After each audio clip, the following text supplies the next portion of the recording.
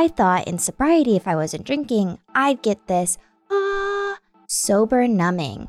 And that is not what happens. That is not what happens. You still feel, you still get triggered. You are not absent from your life. You're more present, which feels really overwhelming at first. And then you learn what you're saying, like your tools and the eye roll tricks of like walking and journaling and figuring it out with patience, kindness, and like stillness almost. But you're never going to be numb again. And that's kind of the most beautiful part of it. Welcome to the Clear-Headed Podcast, your guide to sober care. I'm your host, Kate, and I'm so glad that you're here. Maybe you're on your way to work or you're ready to wind down for the night. Whatever the case may be, I'm really happy to be here with you. All of these episodes drop in on people's moments of clarity surrounding their sobriety. Before we get started on this conversation, I want to ground each other with a little bit of breath work. Let's start by taking a big, deep breath in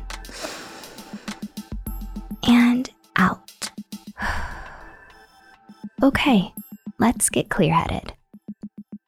This conversation with Gill left me feeling inspired and honestly more seen.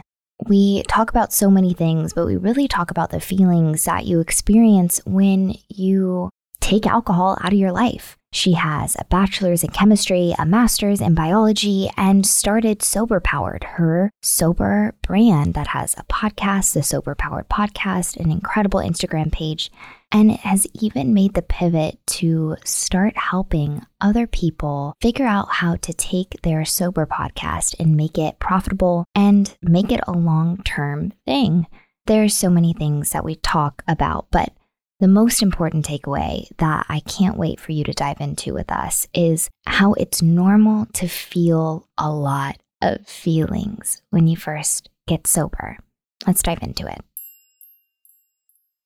If you can take me back with you to the time right before you got sober, you stopped drinking, what was your moment of clarity, or what were your moments of clarity leading up to that big aha moment?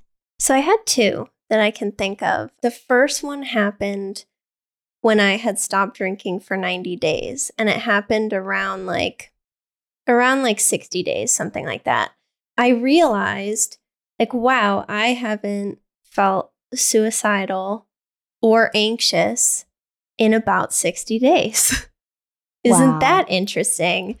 And I realized it was my drinking that was making me feel that way. Unfortunately, after 90 days, I determined I must be cured and can moderate now. So I drank again, and then I saw all of it came back.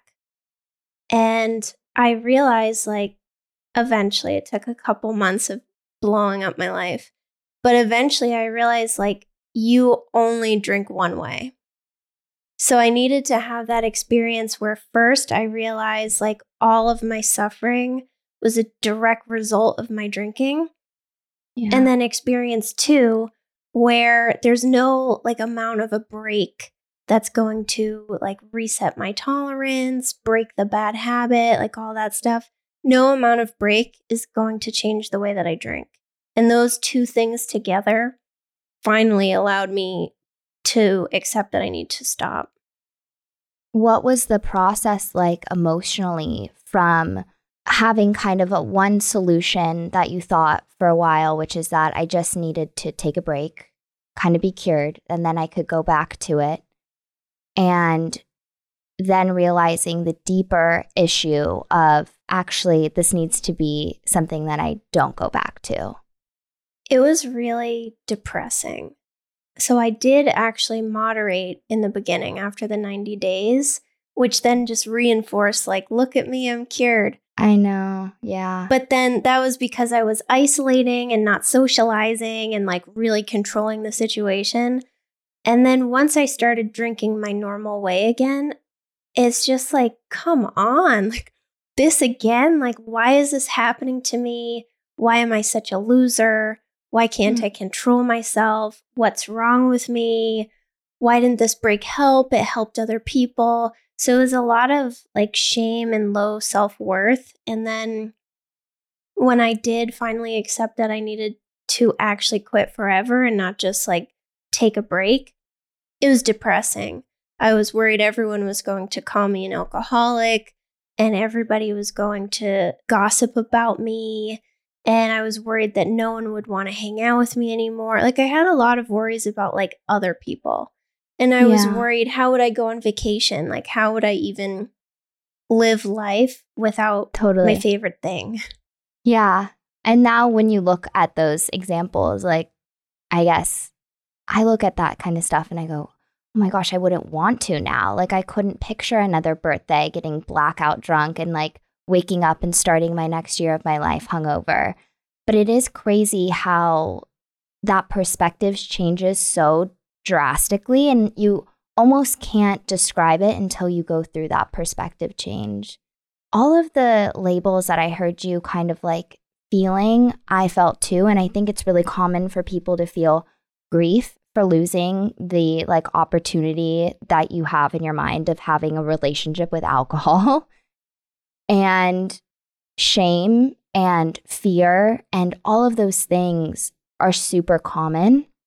I kind of have a two-parter question for you. One, did you find that your worries came true? Like, did you have people that broke up your friendships? Did you have people that gossiped about you?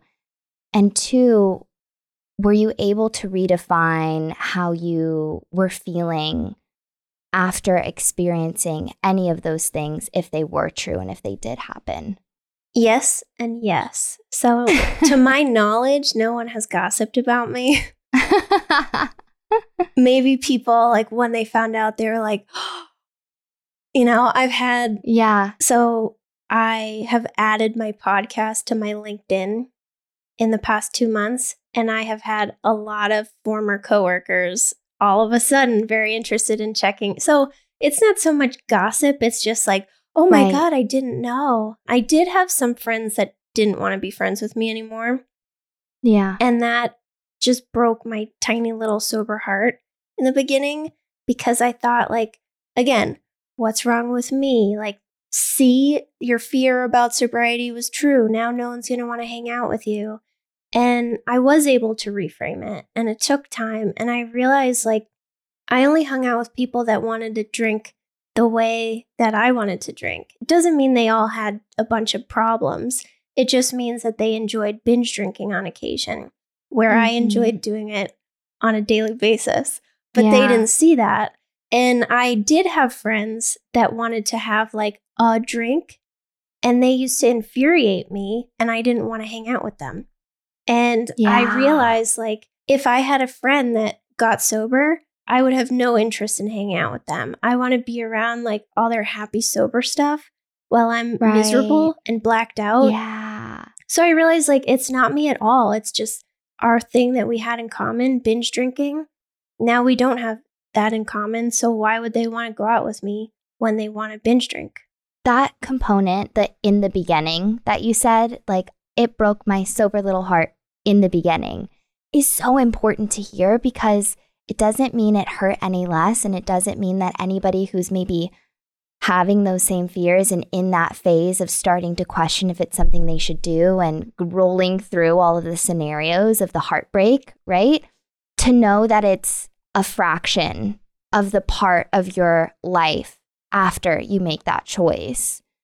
On the flip side, I found that in being sober, being a non-drinker, I've been able to cultivate, although less quantity-wise, friendships. Like, I'm not this social girl anymore. I don't always have people to hang out with and hit up. But the relationships I do have are so much more clear and defined and valuable. Are you there? Did you find that? How did you go about finding newer friendships? Yeah, that was hard for me because I've never been a pro at making friends. I was bullied for basically like all of school. So I never really had any friends. So I went to college and became an adult without really understanding, like, how do you make a friend, or like, what do you do with friends? So then Yeah. eventually I just connected with people over drinking. So I didn't really understand any other way. What happened mostly is a lot of people I already knew came back, and then we had a stronger bond. Like now the people that infuriated me before because they didn't want more than one drink, now we could actually like hang out. And they were friendships where they actually liked me and they wanted to talk to me, and like same thing for me liking them and stuff. And I made a lot of friends online. The sober community is so nice, and we all just want to support each other. So a lot of online friends, and then a lot of just like old friends that kind of were in the background became really close friends. Yeah, that's so refreshing. I haven't found that yet, but I mean, I honestly didn't even realize until you said it, but like the people in my life when I was drinking that could just have a drink totally infuriated me. Like I didn't get it. I never understood how like my cousin, who's a nurse, could have a bottle of wine with only one glass out of it for weeks. I never understood that. And it would make me feel like judgy, and I'd just like get to this mean place. Even it didn't come out, but it was all circulating inside. And I honestly think you gave me an aha moment right now. Like, that's so crazy. Because it's true, I didn't even realize it. Yeah. The steps towards like letting go of anger in those situations, like whether it be with yourself or people around you or situations, like since you've already gave me a really big aha moment, maybe you can enlighten me further. Like, do you have any tips on, or what's your method of like releasing that frustration, anger in any of those categories with yourself, with friends, with situations from that time in your life of drinking? Anger's so hard for me. That was the emotion that I felt the strongest when I stopped drinking. I thought like, okay, I stopped drinking, problem solved. Let's have a great life now. And then all of a sudden, I'm so angry all the time, and I didn't even know why. And when you don't know why you're angry, it's really hard to work through it. So I would say the first step is to do some self-discovery and like kind of understand what's going on in your head. And time, unfortunately, no one likes that one. But what helped me a lot too is learning how to like release anger in a good way. Often, like we have a feeling that we deem as bad. This is a bad way to feel. I shouldn't feel angry. This is wrong. And we try to stuff it down and make it go away. And that just makes it boil over and come back even stronger. But if you can learn to release anger or release anxiety or like whatever feeling you have, it actually goes away and you learn to deal with it. So I learned like for anger specifically, it's such a high energy emotion. Like when you're angry, you're like buzzing, like you can't sit still. So do something with that. If you're very energetic and you can't sit still, that's when you do the things like go on a walk, go on a run, like call someone and vent like crazy, like as fast as you can talk, go to the gym. And like I've set so many PRs at the gym from just being insanely angry. Oh my gosh, it like makes sense. It's like taking that and reframing it and like claiming it as something productive rather than giving the power away to the emotion. And it's like there's such a duality to that because like you do have to give the power to the emotion at the same time in order to feel it. You kind of have to give it over. I don't know the study exactly, but there was like a study out there. I'll try to do my sources and put it in the notes for anybody to read, but that like feelings when they're absolutely felt only last about 90 seconds. That's like the course that it runs through in your brain. But where we get stuck is like analyzing our feelings or shutting our feelings. And that prolongs that anger, that grief, that resentment, that jealousy. So feeling it in its entirety for as long as you can muster will allow it to run its course more. And I think that goes into exactly what you're saying, like take it, feel it, funnel it. funnel it into a creative endeavor, funnel it into exercise, funnel it into blasting off an email, like funnel it and let it be its full power. Since you've kind of learned these tools and learned and are practicing how to funnel or how to reframe, what's been like the biggest change that you've seen in your life so far? I'm really calm. Before, I was offended all the time. Everyone was out to get me. I always had bad luck. Things never went my way. I could go on and on with all variations of that same thing. Totally. I felt overwhelmed every moment of the day, basically, which makes you choose unhealthy things like alcohol and food or yelling at people to cope with the overwhelm. But since I've learned to reframe and to release feelings instead of stuffing them down, I'm calm. I get over things quicker. I still have like really big feelings. Things still do really, really upset me and like just drive me crazy, and I get very overwhelmed. I still have those experiences, but using these tools that we're talking about allows them to fade away faster. I like to look at everything kind of scientifically and take my worth and like morality out of it and just look at it as like a thing. It's like a case study. And that's how I look at my life. It's just a case study. It's an example. There's no morality to it. And when I look at my past, when I've had a very similar trigger get activated and I drank to cope with it, it took weeks. I lived with that overwhelm and the anger and feeling upset about whatever the thing happened for weeks. Every day, all day for weeks. It consumed my life, and I would just get drunk every day to try to deal with it. And then it would continue to consume my life. And in sobriety, I've had like basically the same trigger that I had when I was drinking. And I don't drink. And then I do other stuff, like the stuff that makes us roll our eyes. And I still like feel what? Like breath work and meditation and going for a walk. Yep. Yeah. A walk, like journal, like anything that makes you roll your eyes. If you do that stuff, you'll feel better later. And I've noticed, like, even when I have the biggest trigger ever, I wake up the next day and I'm better. And then I wake up the next day and I'm better. And I still feel upset about it, but it's not consuming my entire life where it did before for just weeks straight. I couldn't even like exist without obsessing over this trigger. And now like I'll get upset about it for a few hours and then I'll be able to reclaim my life again. And it doesn't mean that it went away. It just means that now I have the tools not to let it consume me.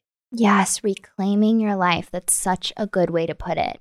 Because I think this misconception that I had when I was like, I'm going to get sober, and I tried, like, I'm going to do 30 days, and then I'd make it to day 2, and I'd be blackout drunk that night. Because this weight that we put on the expectation of being sober and not drinking means, in my head, and I don't know if anybody else can relate or you can relate to this, I was drinking to numb.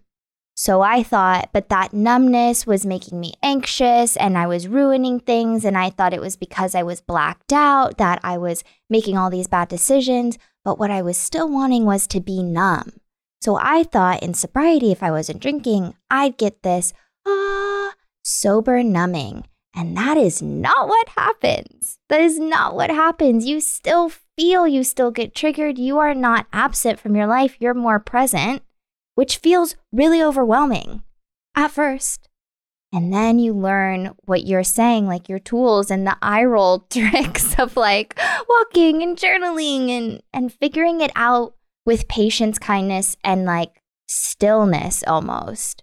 But you're never going to be numb again. And that's kind of the most beautiful part of it. Anyways, I guess I was just realizing that because it is like a reclaiming of your life. You do take the power back. But there's a lot of work that comes with that power. So you decided to get sober. what was like the process like immediately after? And when does business come into that timeline?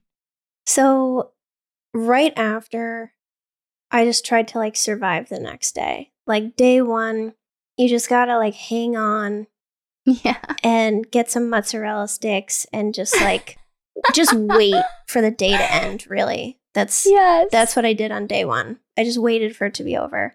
Yeah. Day two, I was a little more normal and like hangover free and all that. And that's when a lot of us like, oh, I deserve a drink. Yes. I listen to podcasts. I listen to Craig Beck. I don't know if you know his work. He's my favorite. He's so funny. And he took something that's so shameful and just makes you feel terrible about yourself. And he made it like kind of funny. Like all of his content isn't funny, but he sprinkles in these little jokes that would help me. And his perspective is just amazing. So I would just binge his podcast and I would go to work and I'd put my headphones in, which is, you know, the universal signal, like, do not speak to me. And I would just listen to my podcasts and survive. Yeah. And I didn't do anything for support at all because I'm different from everybody else. I don't need anything. I can do this on my own, like all of that. So I was really angry and irritable and emotional. Yeah. And then I started getting support in month 4. So I quit right before quarantine. So when I was 4 months sober, everybody went home and I thought like, well, no one knows like what I'm doing anymore for work since I'm home. So might as well go to therapy. So then that really started helping me. But yeah, in the beginning, I just tried to survive. I got sober in November. So there were a lot of parties and happy hours. And I would go and then I would cry in my car on the way home. But I went and I survived. And like every time I did something, I realized like it was better than when I did it drinking. And I also realized I am capable of doing it without drinking. And that's what helped the most, just experience. I know, totally. And then to answer your question about business, that took a long time to come in. So I'll be 3 years sober in November. So I'm like 2.5-ish years sober. And when I was 8 months sober, that's when I launched my podcast. Because I just felt a drive to help other people, probably very similar to why you started your show. Exactly. And then I did the grind for a very long time and got like one more listener and another listener and another Instagram follower. Yes. And I didn't realize that it could actually be like a big thing, I think, until almost a full year later. And someone approached me and they wanted to sponsor my show. And I was like, oh my God, someone wants to like be associated with me. Like they think my show is valuable. And that's kind of when it started coming in. And then, you know, my expertise grew and grew and I learned a lot. And I started helping other podcasters with marketing and just with audience growth and that kind of thing. And I started speaking at podcasting conferences. That's when the business side came in because I met some amazing people at these conferences and they were like, look, you have something going on here that is amazing and special and you need to like do something with this and I will help you. And I met so many people that kept saying that to me and they were very important people. And every time someone said that to me, I was like, no, like me? No. And yes, you. Yeah. And then eventually so many people said it to me. I was like, maybe. And then I just started working on it. But it was slow. I did the grind for years before I got to this point. Oh, but I mean, I think that's the most important part. Like a cup of coffee, the grind's the most important part, you know? Like how do you get that smooth, that smooth sip? You got to grind those beans. But like also what is so inspiring, I think it just flows through in business and it flows through in recovery. You are focused on the journey, not the outcome. And I mean, I've heard I listen to so many business podcasts because I'm obsessed with business and strategy and what do you do and how do you go about it and what are your numbers and breaking it down quarterly and yada, yada, yada, yada, yada. There's so much. But the through line in every successful person I've ever listened to, whether it's in your recovery or if it's in your business, is to not focus on the result, focus on the journey. And it seems like you went into everything really just trying to do it, hustle. Focus on what's ahead of you. Focus on the next day, even if that's surviving and eating mozzarella sticks and binging podcasts. It's still valid. It's still important. And it builds and has built specifically for you a really strong foundation in both avenue, in both your recovery and your business. Not to say that having a strong foundation doesn't allow for a little bit of a rocking in the walls or, you have hiccups and cracks and that's okay. But to start small is absolutely allowed and welcomed. More than allowed, it's welcomed. So now that you're where you are, what are you doing after this? Like, what's your next strategy? Like, where do you see yourself in your recovery and where do you see yourself in your business? So with my recovery, I need to continue to work on my maturity and my ability to handle stuff. I'm working on identifying patterns in my life. Well, I have identified the pattern, but I'm working on like, what do you do about that when you identify a pattern? Yeah. Previously, there was so much morality and self-worth wrapped up in anything that I would try to identify a pattern and I would be like, you are bad. This means you are a loser. So I couldn't do anything about it. And now that I've mostly taken away the morality, I can see it as like more, you're the common denominator here. Something's happening in your perception of what's going on that is leading to these situations repeating themselves. And what can we do about our perception to help that?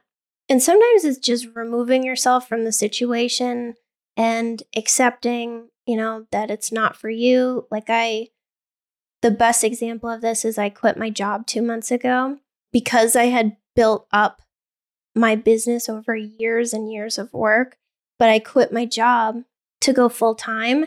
And a huge part of that is because I just couldn't handle the culture. So I was a biochemist and I worked in a research lab in biotech. And there's a really toxic promotion culture in biotech where there are so many levels that there's almost this assumption that you're going to get promoted every year. And that's not possible for most people. And there's so much gossip about people that get promoted that didn't deserve it. And then there's people that are left behind that get bitter and upset. And it just creates this really toxic culture. And I was one of the people that was left behind. And I had always linked career success to my self-worth. So it was hard for me to kind of let go of my aspirations to climb the ladder.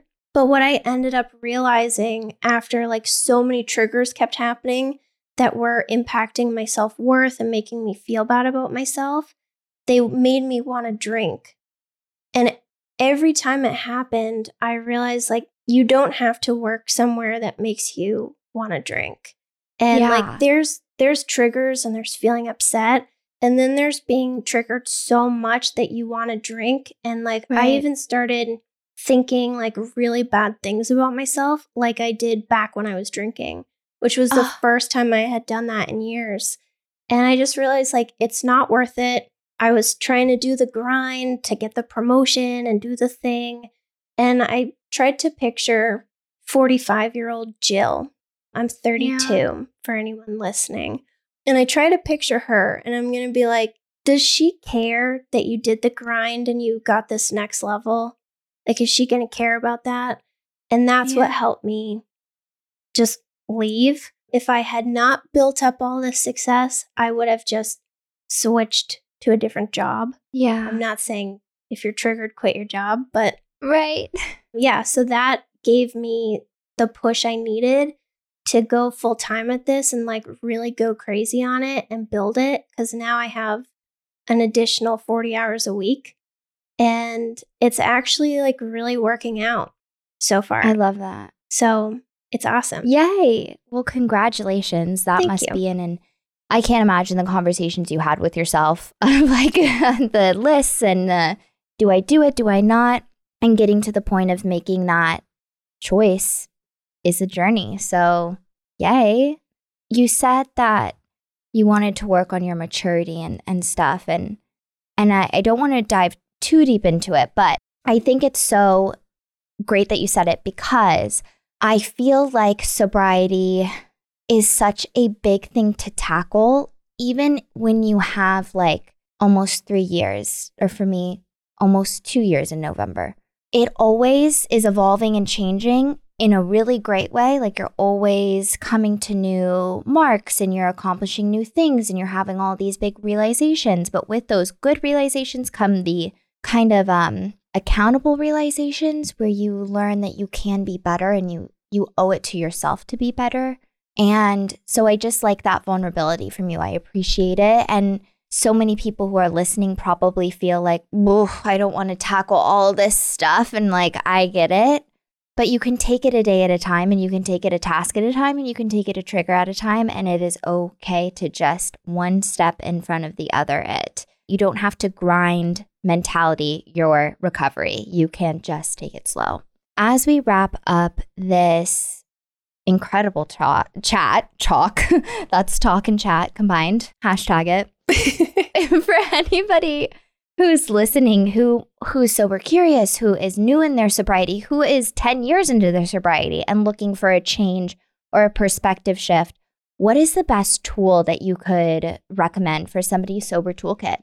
I always recommend therapy because that's what's helped me the most. That's what I've seen has helped other people a lot. I think we're too close to our own experience to be able to like make all these connections that help us build up self-awareness.